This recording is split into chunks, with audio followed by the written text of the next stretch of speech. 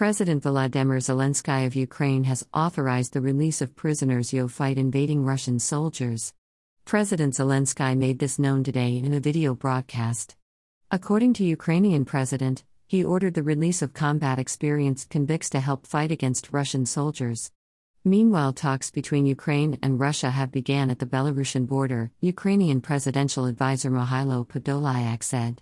Picture shows Ukrainian President Volodymyr Zelensky. The Ukrainian president's office said their goal for the talks was a ceasefire and withdrawal of Russian forces. It would be recalled Russia President Vladimir Putin declared war on Ukraine on Thursday.